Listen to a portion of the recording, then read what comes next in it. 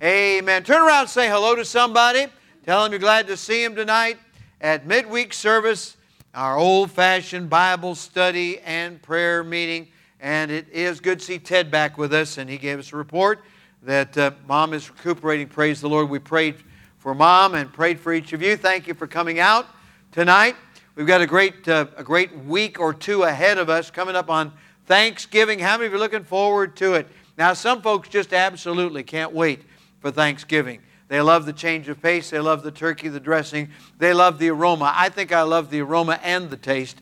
And walk into the house, and when my wife is cooking and she's cooking food, I say, man, that's great. Gwendolyn's Kitchen is open for business. Amen. And I'm the number one customer. But praise the Lord for Thanksgiving. It's a wonderful time for people to get together. How many of you think of family and friends gathering and loved ones? And then you get around the table, and hopefully, instead of just stuffing our faces, we'll talk about the goodness of God, read some Scripture, have some time to praise and worship the Lord. Now, to get ready for all of that, and that's coming up in a week from tomorrow. Think about it, that quick. 8 days away. 1 week from tonight, we're going to have that nice, quiet candlelight service that we have every Thanksgiving Eve. Looking forward to that. We're going to enjoy it so much. Our hearts are going to be stirred. It's going to be a wonderful time. But between now and then, we've got things to get ready for. So every day this week, you want to be on From the Shepherd to the Sheep each day. You want to be introducing people, getting subscribers. We're past the 712 number now in subscribers, growing. Praise the Lord. The short clips are going up. Now you want to catch that short clip today. And I hope we didn't scare anybody off by the title, but it's a provocative title. We try to put titles on those short clips of 30 seconds to a minute so that people will tune in, and then they'll punch subscribe, and they'll be on the YouTube or on the Facebook, on the platforms with us. Praise the Lord. So help us out with that every day and invite other people to join us. Now, Saturday, I need to have a good crew here at 9 o'clock to clean, 10 o'clock to go on visitation. We're going to have about 5-6 boxes of door hangers, and we're going to mainly do that. Inviting people out for what's going to happen this weekend and on through the weeks to come, and we need your help. So we need to hang those door hangers, and if you're good for 50 or 75 door hangers each, we'll get it done. Praise the Lord. We're going to have a good group out. I want everybody planned to come. All right, so I'll be here, and you try to be here too, and help us on visitation 10 o'clock. At 4 o'clock, I want to invite everybody back. Bring plenty of food, so we have enough food, all right? And we'll be coming back for our 4 o'clock to about 6 o'clock care and share pre-Thanksgiving dinner. We've got folks driving an hour or 2 or 3 to come and be with us. So don't you miss it. Bring everybody that you possibly can. I know you've got visitors coming, and we've all invited people, so that's going to be great. And tonight, I'm going to ask the men to linger for a few minutes. So if we get every able-bodied man downstairs, and we'll get things set up the way it needs to be set up, and we'll be on our way. Praise the Lord. Then all you got to do is tomorrow, Friday, get your kitchen set up, start baking, start making, start putting it together, transport it down here. On Saturday, amen. We come in Sunday morning, we'll still smell the aroma. I mean, we'll have the good memories and the good fellowship. Now, at that gathering, we're going to have a chance to testify and talk about God's goodness, not about ourselves, but about the Lord Jesus. Amen. And then Sunday, all day, we're going to celebrate Thanksgiving Sunday. It's Sunday before Thanksgiving, and so we'll have some special things going on. Our mixed vocal ensemble needs to gather at 9 o'clock for a sound check here, and then we're going to be in the morning service. And Sunday evening, we'll sing some songs and choruses, and after we go offline, we'll pass the microphone around, and people can glorify the Lord and talk about the good things that God has done. I'm going to have a short 3x5 card. Whatever you can put on a 3x5 card, you can testify to. Just don't wax long and eloquent, because I want to preach.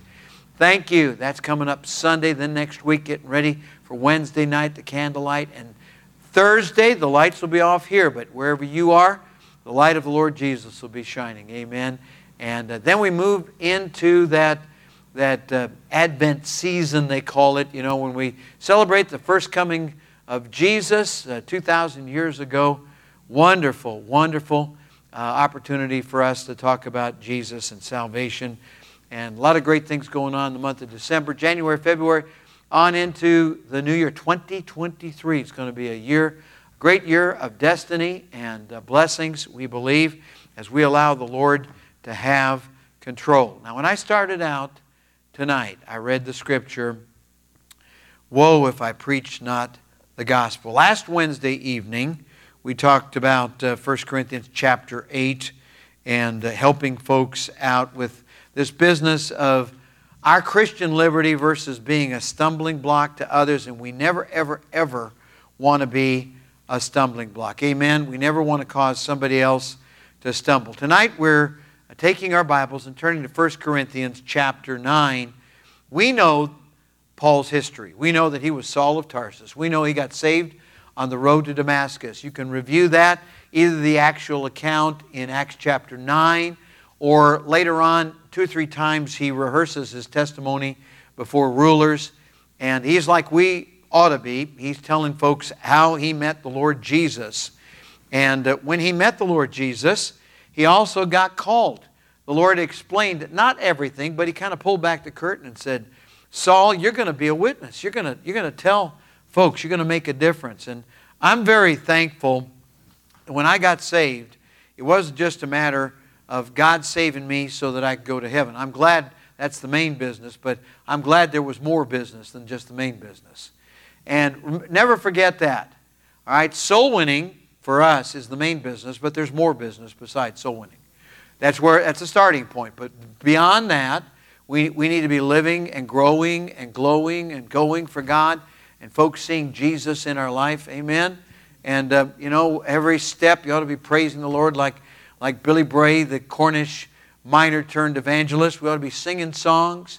And how many of you got addicted to that chorus that I sang this morning on From the Shepherd to the Sheep? I know one lady over here, she couldn't stop singing it. I couldn't stop singing it. Other people are loving it, and praise God for that. All right, we got Love, Joy, Peace. You can catch up to it if you haven't already. You can do that. Share it with somebody else. Forward it to somebody. All right, we're in 1 Corinthians chapter 9. The church at Corinth was made up of a combination of different kinds of people, some saved Jews or completed Jews, and some saved pagans, Gentiles, and they were dealing with some issues between themselves. Everybody's got the potential for conflict. You know that? But everybody has potential for resolution through Christ. Amen.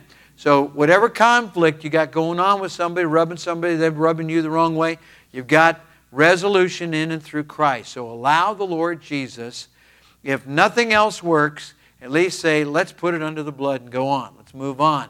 Instead of every time there's conflict, you decide to have some kind of a breakup or a divorce or whatever, let's have some resolution. Amen? I'm for that. Resolution in and through Jesus Christ. All right. 1 Corinthians chapter 9, Paul is saying, what did you guys miss? What day were you not there when you heard my testimony and you've seen the evidence to know who I am in Christ? Paul was a very special individual. There weren't many like him. There were only a handful. They were called apostles. An apostle is one who is sent with authority. We don't have any apostles today, even though you may go by a church or a religious organization and it'll say their leader is Apostle Joe, Jones or whatever. And they use that title. They borrowed that title from the Bible, but they don't have apostleship. They don't have the office. And the reason they don't, to be an apostle, you have to be present for the Lord's ministry at Jerusalem from the baptism of John on. And then you had to see Jesus. You had to be witness of His resurrection. And otherwise you couldn't be an apostle. Well, all the people that qualify have been dead for a couple thousand years now.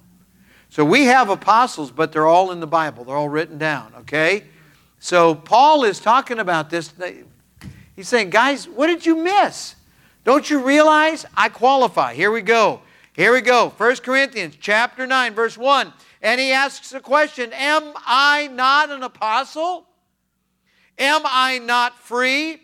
Have I not seen Jesus Christ our Lord? Are not ye my work in the Lord? In other words, he's saying, you need some evidence of my apostleship? Go look in the mirror. Go look in the mirror. How many times have you had a falling out with, say, a preacher or an evangelist or somebody that's serving the Lord, maybe another lay person, a leader in the church?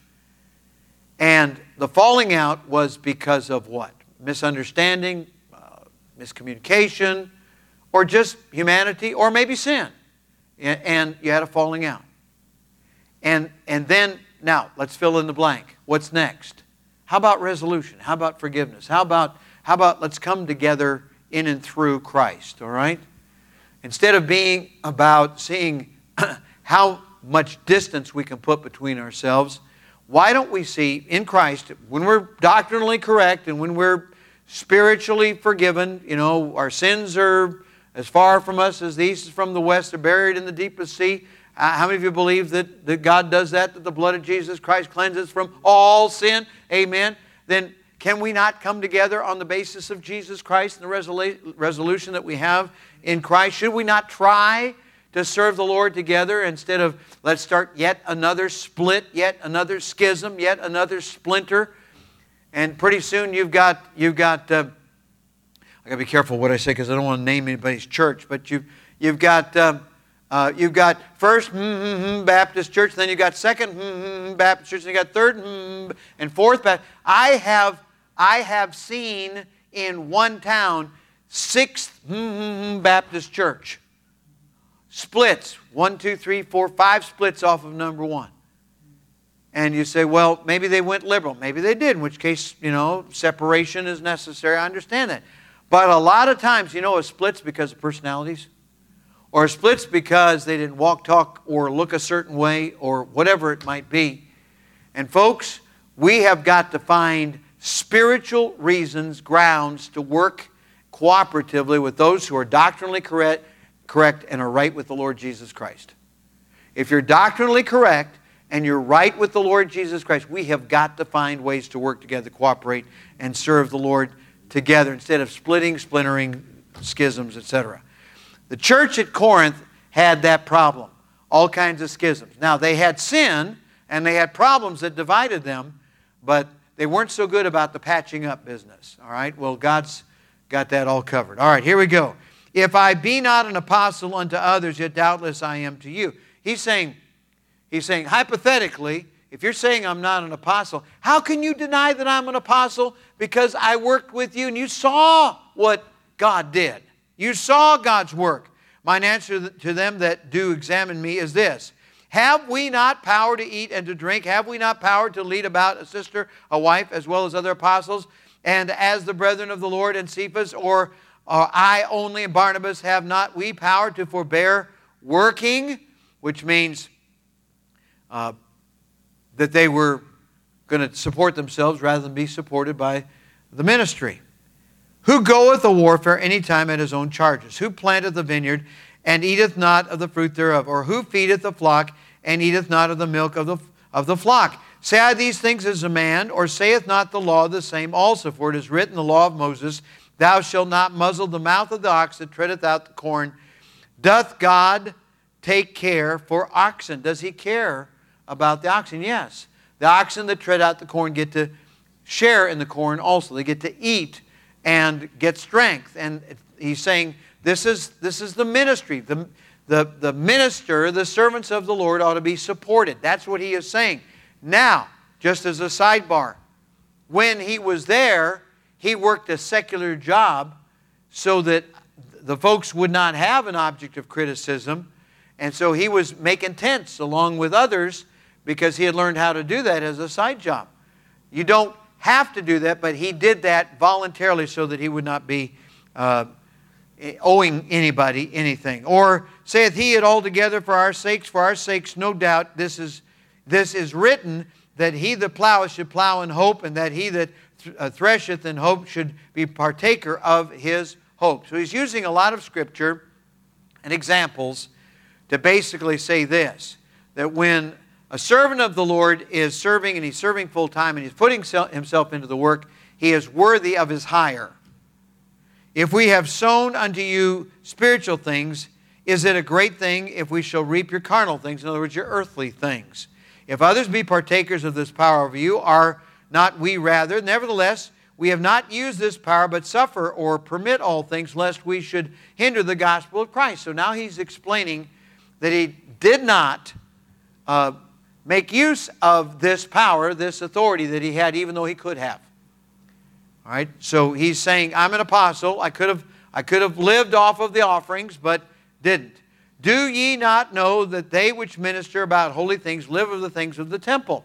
They do. In fact, in the Old Testament economy, the priests would offer the animal upon the sacrifice, and then when there was leftover flesh or meat, they would have steak dinner or whatever. And it wasn't an easy life, but they did have their needs supplied by what was left over from the offerings. Same is true here. Paul is saying, if that's the case, Old Testament, this is now New Testament. And they which wait at the altar are partakers with the altar. Even so hath the Lord ordained that they which preach the gospel should live of the gospel. If ever you wondered what the program ought to be, here's what it is. When the local church is sufficiently large enough to take in regular offerings, when people are giving as the Lord leads to support the ministry, they should support the ministry, and the pastor or the leadership of the church should not be responsible to supply their own livelihood on the side. However, I'll just tell you this, knowing my heart and the hearts of others, I have taught my Timothys to be prepared to be bivocational. Why? Because there may come a time when that might be a necessity. You need to know how to support yourself if that's the case. And when you're starting a church or starting a ministry, you need to be able to be bivocational. That way, you can't start, stop, but now you can just continue on. However, you can balance out the work. That's the way it needs to be. So the point is, the church is not justified in saying, well, you earn your own living. We're not going to pay you. There are certain denominations that don't pay their pastors. They don't have a paid pastorate. And that's their choice because that's their personal administration. But if they're going to be truly New Testament, it shouldn't automatically be that way. There should be some options available here as we see. All right, so verse 15, but I have used none of these things, neither have I written these things, that it should be so done unto me. For it were better for me to die than that any man should make my glorying void. In other words, he's saying, I would rather die than take your support and have people think ill of the ministry. All right, so he is taking that position. Now, I've given you the text, verse 16. For though I preach the gospel, I have nothing to glory of, for necessity is laid upon me. Yea, woe is unto me if I preach not the gospel. So the number one motivation in the life of the Apostle Paul was for him to live and to preach and to communicate the truth that Jesus died, that he was buried, that he rose again the third day, all of it according to the Scriptures. And if you receive Jesus Christ as your personal Savior, you'll be born again. You'll be brand new. You'll be saved. This past Sunday, as I stated Sunday night, I explained to someone here in the church building about salvation. Went through it 2 or 3 times, tried to make it clear. And they were having difficulty because they had a preconceived notion about something that's not in Scripture. So as I continued to quote Scripture, they continued to say, but isn't it? And I continued to quote Scripture, and they said, but isn't it?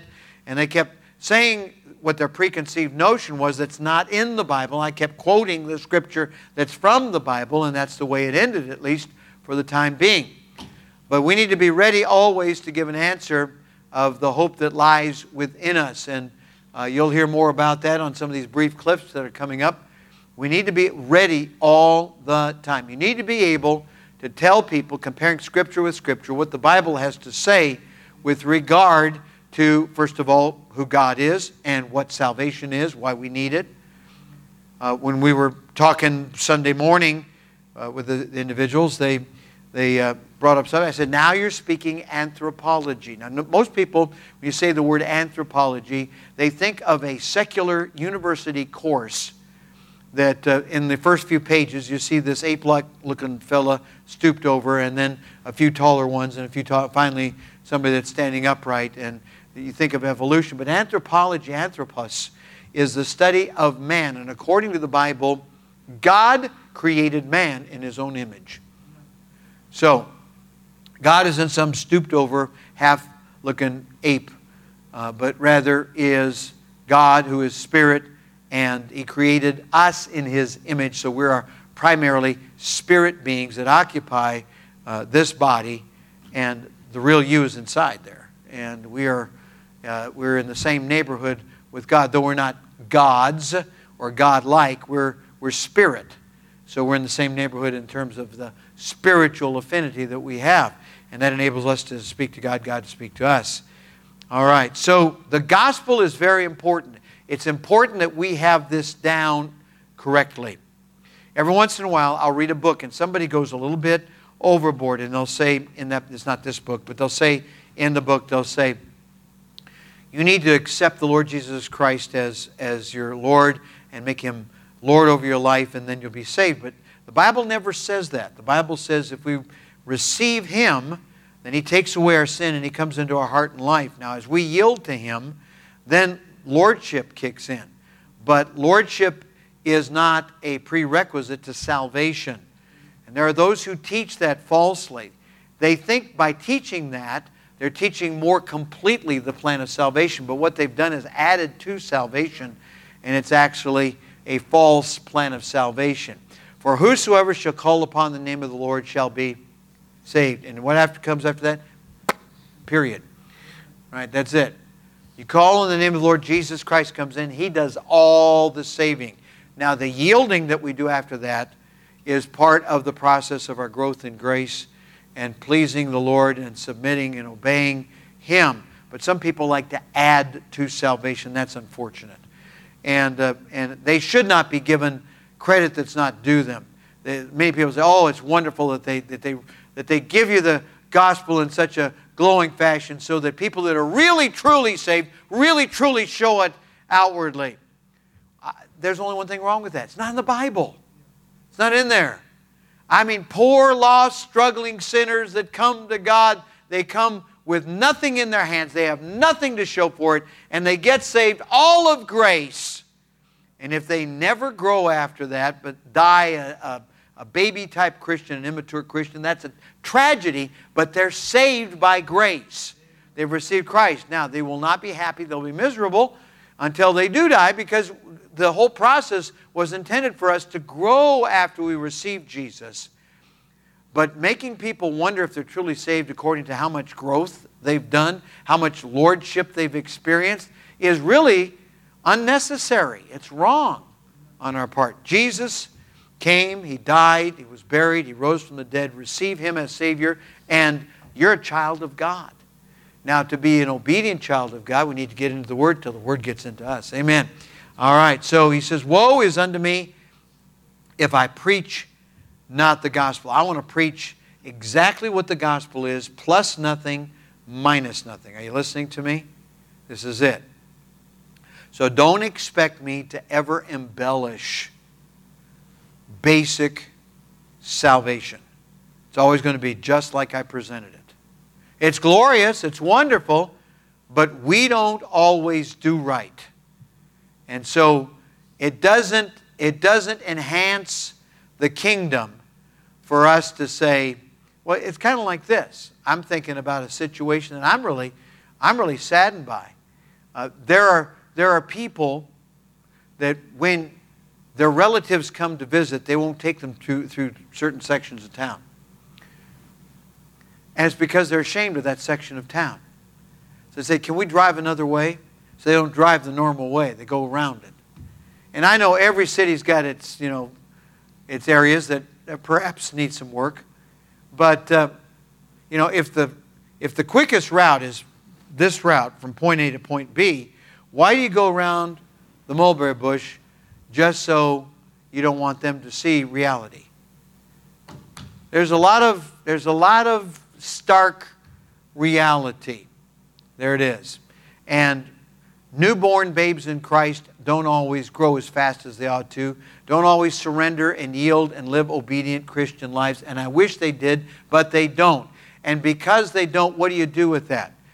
You say, well, here's what we're going to do. We're going to take all those newborn babies. We're going to kind of cloister them. We're going to put them where they can't be. No.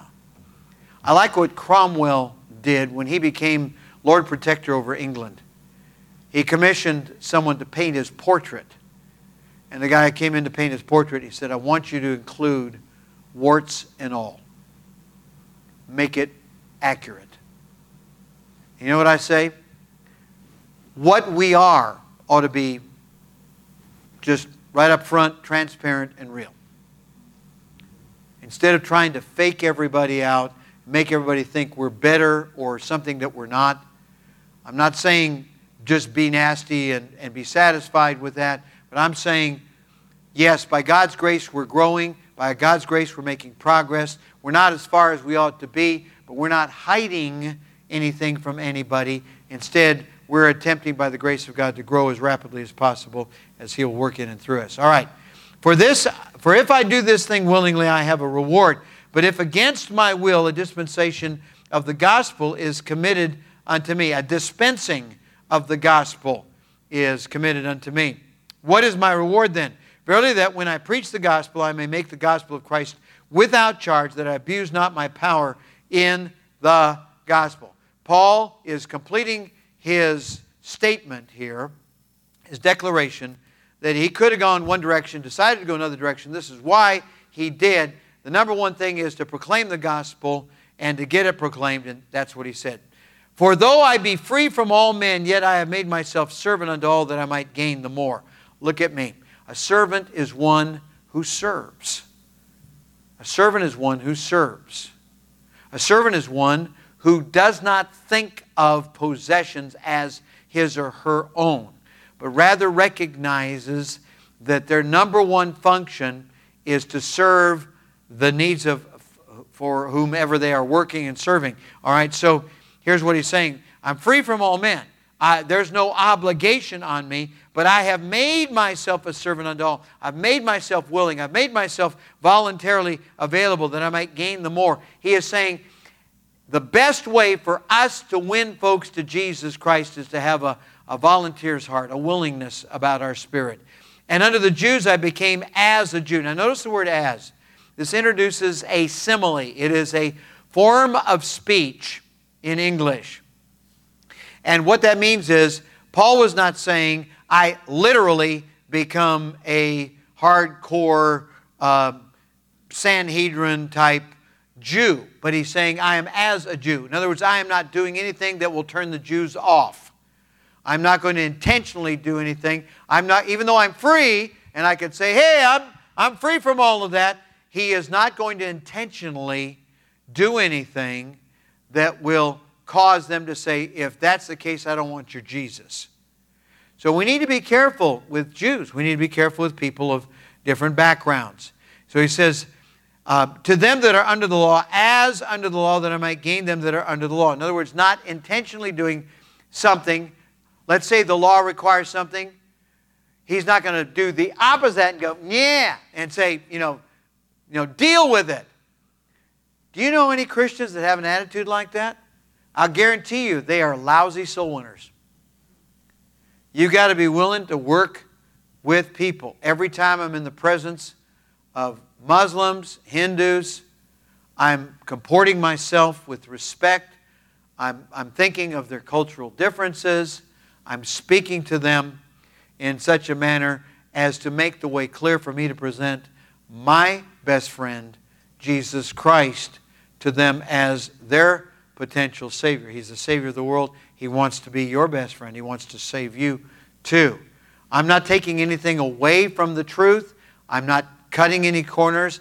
I am just not throwing anything in their face that's going to be offensive to them. As a result of that, frequently, I'll get a door maybe closed rapidly or a brusque response, but I'm willing to take that for the cause of Jesus Christ. It's not me that they're rejecting. And so I want to be a servant of Jesus Christ. All right? As under the law, that I might gain them that are under the law. To them that are without law, or outside of the system of religion, as without law. Not being without law to God, but under the law to Christ. So there's a higher law. The law that we have in the person of Jesus Christ. Jesus fulfilled the law. He didn't destroy the law. He's the fulfillment of the law. So we see Old Testament fulfilled in and through Christ. And so when people say, I keep this and I do that and I fulfill this and I keep that, they're attempting, and they're just kidding themselves, but they're attempting to do something that Jesus Christ has already fulfilled in their behalf if they'll receive Him. And hopefully you'll get a chance to be able to explain that to them. You know, the fellow that says, I bow 5 times to the east, I put my forehead on the ground, I put the rug out there, and I do that, and I bow, and I'm bowing low, and I'm showing obeisance, and so that person is trying to fulfill the requirements of their religious system. Or the person who goes to a certain religious meeting or a certain religious time so many times a week, they do so many things, they go through so many rituals, they're attempting to fulfill it. Now, it doesn't matter what rituals, they're empty without Christ, without Jesus Christ. So even those that are following what we would call some Old Testament principles or doing some things that might be covered generically by the Bible leading up to Christ, it's all been done in Christ. It's all been fulfilled in Christ. Every single person's. Now, there are Baptist churches today within a stone's throw that believe that Jesus died so that people would automatically go to heaven, even folks that had died and gone to hell. That hell will be emptied out, that everybody will get a second chance, and that's because of Jesus Christ. Now, there are some religions that teach when Jesus died on the cross, He made it possible for people to work for and earn their salvation. So these are false applications of the cross and the tomb that's now empty.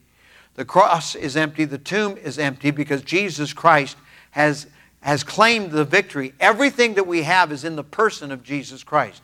So we need to know more and more and more about Jesus because He's our salvation. We need to teach them more and more and more about Jesus because He is the only one that can save. Now, anybody who thinks that because Jesus died, He just opened the door, but they have to work for it to get it or to keep it, they've missed the mark because the cross, the tomb are both empty. There's nothing left for us to do. We just receive it. And then those who say, well, Jesus died and He did that so that all those people that have gone into hell, they'll be there for a period of time, but then God will empty it out after they've been purified or whatever. But that's not in the Bible. And as it is appointed unto men once to die, and after this, the judgment. I want everybody whose path I cross to know Jesus Christ. I want them to see Jesus in my life. I want them to hear Jesus in my voice. I want them to see Jesus in my attitude. I don't want them to be distracted by anything else. You say, well, I can do this, I can do that. Paul is saying, no, I want to be a servant unto all. He's not saying that he's compromising. He's saying, I want to get out of the way so they see Jesus. Amen? Amen. That's what we should desire. Then he says, to the weak became I as weak. There's that simile again. That I might gain the weak. I have made all things to all men, that I might by all means save some. Never, never does this scripture include our sinning so people will think we're a good old boy, good old gal, just like they are. No. Never does it include compromising the truth and adding to Jesus Christ anything. Salvation is Jesus Christ plus nothing, minus nothing. It's showing Jesus Christ, and it's not being offensive to them and whatever belief system, right or wrong, that they have. We're not going to offend them. We're not going to look to take pot shots at them. I have preacher friends who have said cruel and wicked and mean things about other people's false beliefs, but in such a way as to drive those folks away that they'll never ever want to be saved the Bible way. And listen, many times if we're not careful, we're going to slam a door that somebody else will not be able to get open. We need to be very careful about this. And this I do for the gospel's sake, that I might be partaker thereof with you. So Paul is saying, we're all on the same team. We're all part of the same effort. And what's that effort? To get as many to God through Christ as we possibly can. Will it always be the same? No. When I'm dealing with a Jew, a Muslim, a Hindu, a Buddhist, when I'm dealing with a person that's an atheist, a person that's an ethical, philosophical, thinker, I run into those all the time. You know what I find a lot of, Daquan? I find a lot of, like we talked about buffet Christians. I find a lot of buffet religionists today. They've got a little bit of this. They might be, I'll give you an example, what they might be. They might be born in a Catholic background. So they were sprinkled as a baby and started brought up, maybe went to Catholic school. And then when they came to maturity, they decided, they didn't want to go along with the Pope, so they decided to go Catholic light. And so they become Anglican. Or maybe they go one step. Maybe when they're in the Anglican or some other, maybe a Methodist church, they run into a charismatic tongues talker. And so they get a little bit, and then maybe they find the charismatic television programs or radio programs, and they're kind of watching those maybe at late night or something, and they're getting a little bit of that. Now, here's something else. They don't quite have it all together, so they're looking for one missing piece. Look at me. And so they don't know what that piece is. I promise you the devil's going to give them Nostradamus or something like that. And I have run into the exact person I just described more than once. Born in a certain religion, traded out for something a little lighter, and then ran into somebody that was charismatic, and they got happy, and then they're watching the charismatic program, but they're still missing something in prophecy or something, and they get off on another thing, another tangent, and now with YouTube, there are all kinds of weird ideas out there. All right, I don't know all of them, and I know Brother Tyler doesn't know all of them, but he was telling me about two that somebody had told him about. And I'm telling you, they're out there. They're weird ideas, and people are adding them. They're saying, maybe if I just get this, I'll have enough. Look at me. You and I only needed Jesus to save us. We only need Jesus to keep us. We only need Jesus to satisfy us. Now get into a good Bible-believing, Bible-preaching local church, and if you will get busy serving Jesus and hang some packets on some doors and talk to some folks about the Lord Jesus Christ, you won't need the late-night charismatic shows on TV or Nostradamus or whatever it is that you're going after. You won't need that extra stuff. Everything you need, you'll find in and through Jesus Christ. Amen. He is all I need. He is all I need. Jesus is all I need. He was crucified for me. He died on Calvary. Praise the Lord for Jesus. Amen. He's all I need. All right. Look in verse 24. Know ye not. Here's something you got to know about the Christian life. Now this is for people already saved. They've already got everything they need in Jesus. Know ye not that they which run in a race run all, but one receiveth the prize. In a normal foot race, I'm not talking about 21st century, let's make all the kids feel good for being participants, where everybody gets a participants award, okay? Right? And you're grinning, you're smiling, that's it. Somebody's going to win that race. If they race fairly and they're fast and they go like the wind and they hit the tape first, who gets first place? They do. It has always been that way. That will never change no matter what we do culturally. One wins the prize. Now, Paul is using that illustration, which 21st century Christians may not totally understand because of the participatory award thing.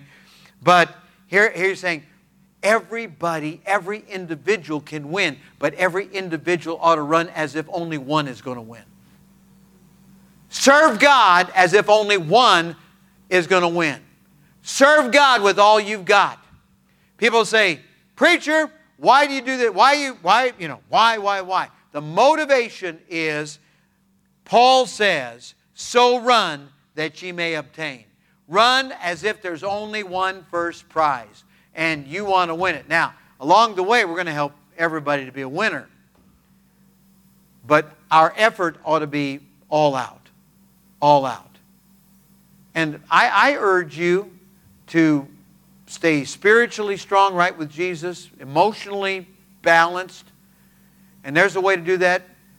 Physically, mentally balanced. Eat right. Take supplements. Exercise.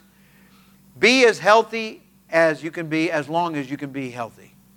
And use it for Jesus. And when you start to lose it, lose a half step or a step or whatever, I've talked about this before, then serve God with 100% of the 50% that you have left. Or serve Him with the 100% of the 10% that you have left. And give Him your all till the very end. And that's how you hit the tape. Amen. Amen. So one is going to win. So run that ye may obtain. Verse 25. And every man that striveth for the mastery. Now look at me. The mastery, look at here, was a set of games like the Olympics. The mastery.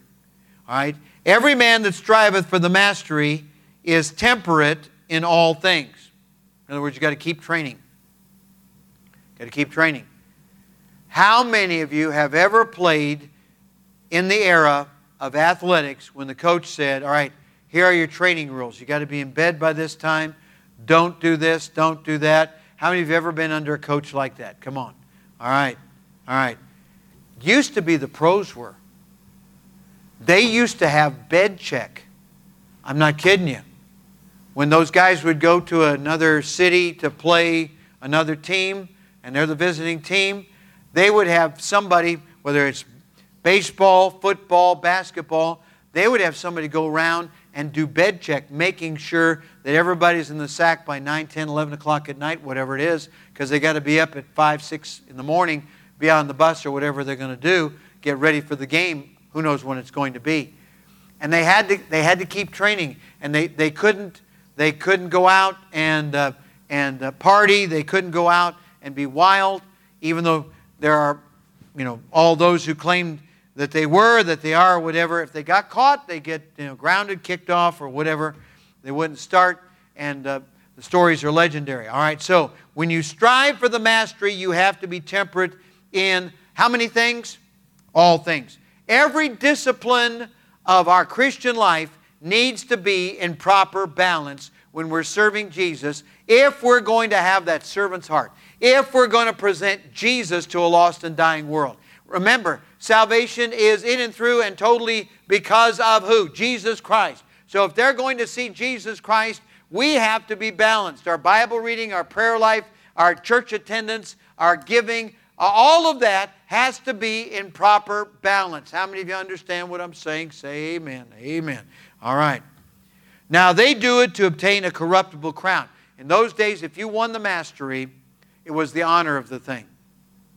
And they would give you a garland. They would give you something that would fade away, a crown. But you got that placed on your head. You were the champion. You were the master. All right? But we, an incorruptible. We're going to get an incorruptible crown for running in a balanced, moderate way, for keeping training, for letting people see Jesus. The ultimate goal is for everybody to see Jesus in you and me. I therefore so run, not as uncertainly.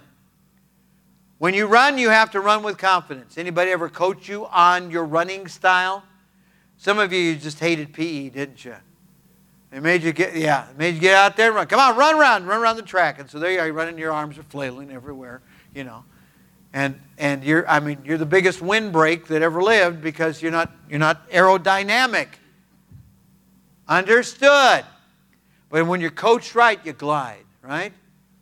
Anybody ever run the 400 or the 440 in the old days? Run the 440 or the 400? If you do, you start out of the blocks like you're in a dash. And you're staying low. And after about, I'd say 30, 40 yards, you start to stand up a little bit, but you're still running at a slight angle. And you're pumping. Hands are going like this. When you hit the back side of the back stretch, you've done about 200 to 300 yards. When you're at 200 to 300 yards, you are gliding. You are gliding, which means you're still moving along at a pretty good pace. You're not running like that, but you're taking long strides and you're chewing up the real estate. And you come off that last turn, and now you're looking down a straightaway. Anybody ever been there? Anybody ever been there? You know what I'm talking about. And now you're putting your head down, and you're not tightening up, and you're not putting your head back and forth, but you're keeping your head straight. And you push, push, push, push, push, and here comes the tape. On through. There is a right way to run. Even though a person may be as fast as the wind, there's a right way. It's not uncertainly. It is with a plan, with a program, a scheme of how you're going to run, how you're going to finish.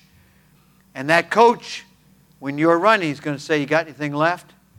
Because if you do and you didn't win, I'm telling you, you're in trouble.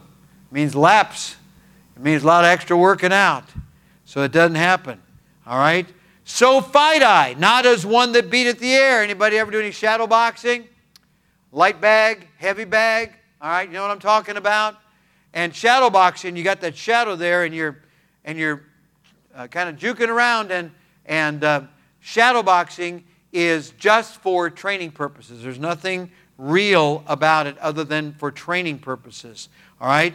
So now they do it to obtain a corruptible crown. So we run not uncertainly. So fight I not as one that beateth air. Here it is. But I keep under my body and bring it into subjection. We could say the same thing. I keep my Christian disciplines, my lifestyle, under the control of the Holy Spirit. When you and I are under the control of the Holy Spirit, and our lifestyle isn't willy-nilly, I mean, it is controlled, it is disciplined, that lest that by any means, when I have preached to others, what? If you don't, I myself should be a castaway. Oh, I don't want to be on the trash heap. I don't want to sit on the bench. I want to get off the bench. I want to get in the game. Amen. I want to be on the front lines. Amen. I want to be busy for my Lord and Savior Jesus Christ. I don't want to be benched. I don't want to be trashed. I want to be serving the Lord. I want to, listen, I didn't receive Jesus Christ and read my Bible and pray and try to get into the Christian life just so later on I could sit out under the bleachers somewhere and not participate. If you are on the sidelines, listen, you want to get in the game. You want to serve Jesus. You want to serve, whatever the metaphor, so that when the final gun goes off, you have drained every ounce. You have done everything you can. When you finally hit the tape in the race, there is nothing left.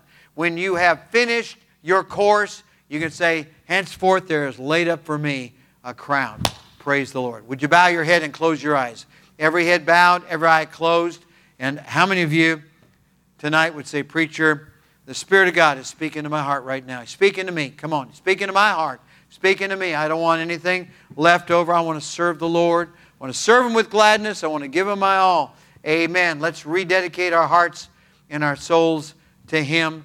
And if tonight you want to come and have a word of prayer, or you want to pray where you are, let's do that.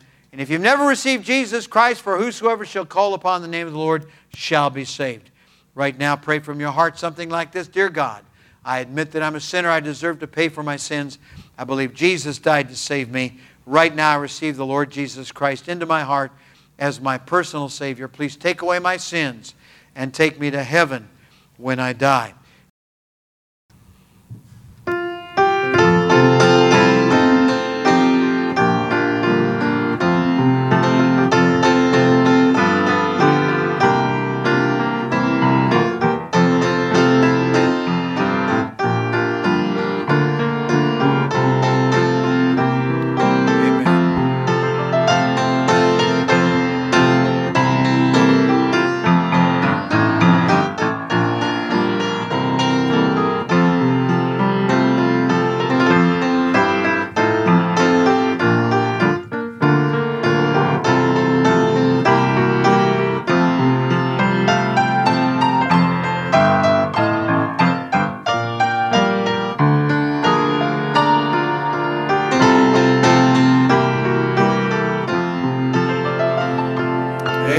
you enjoyed it.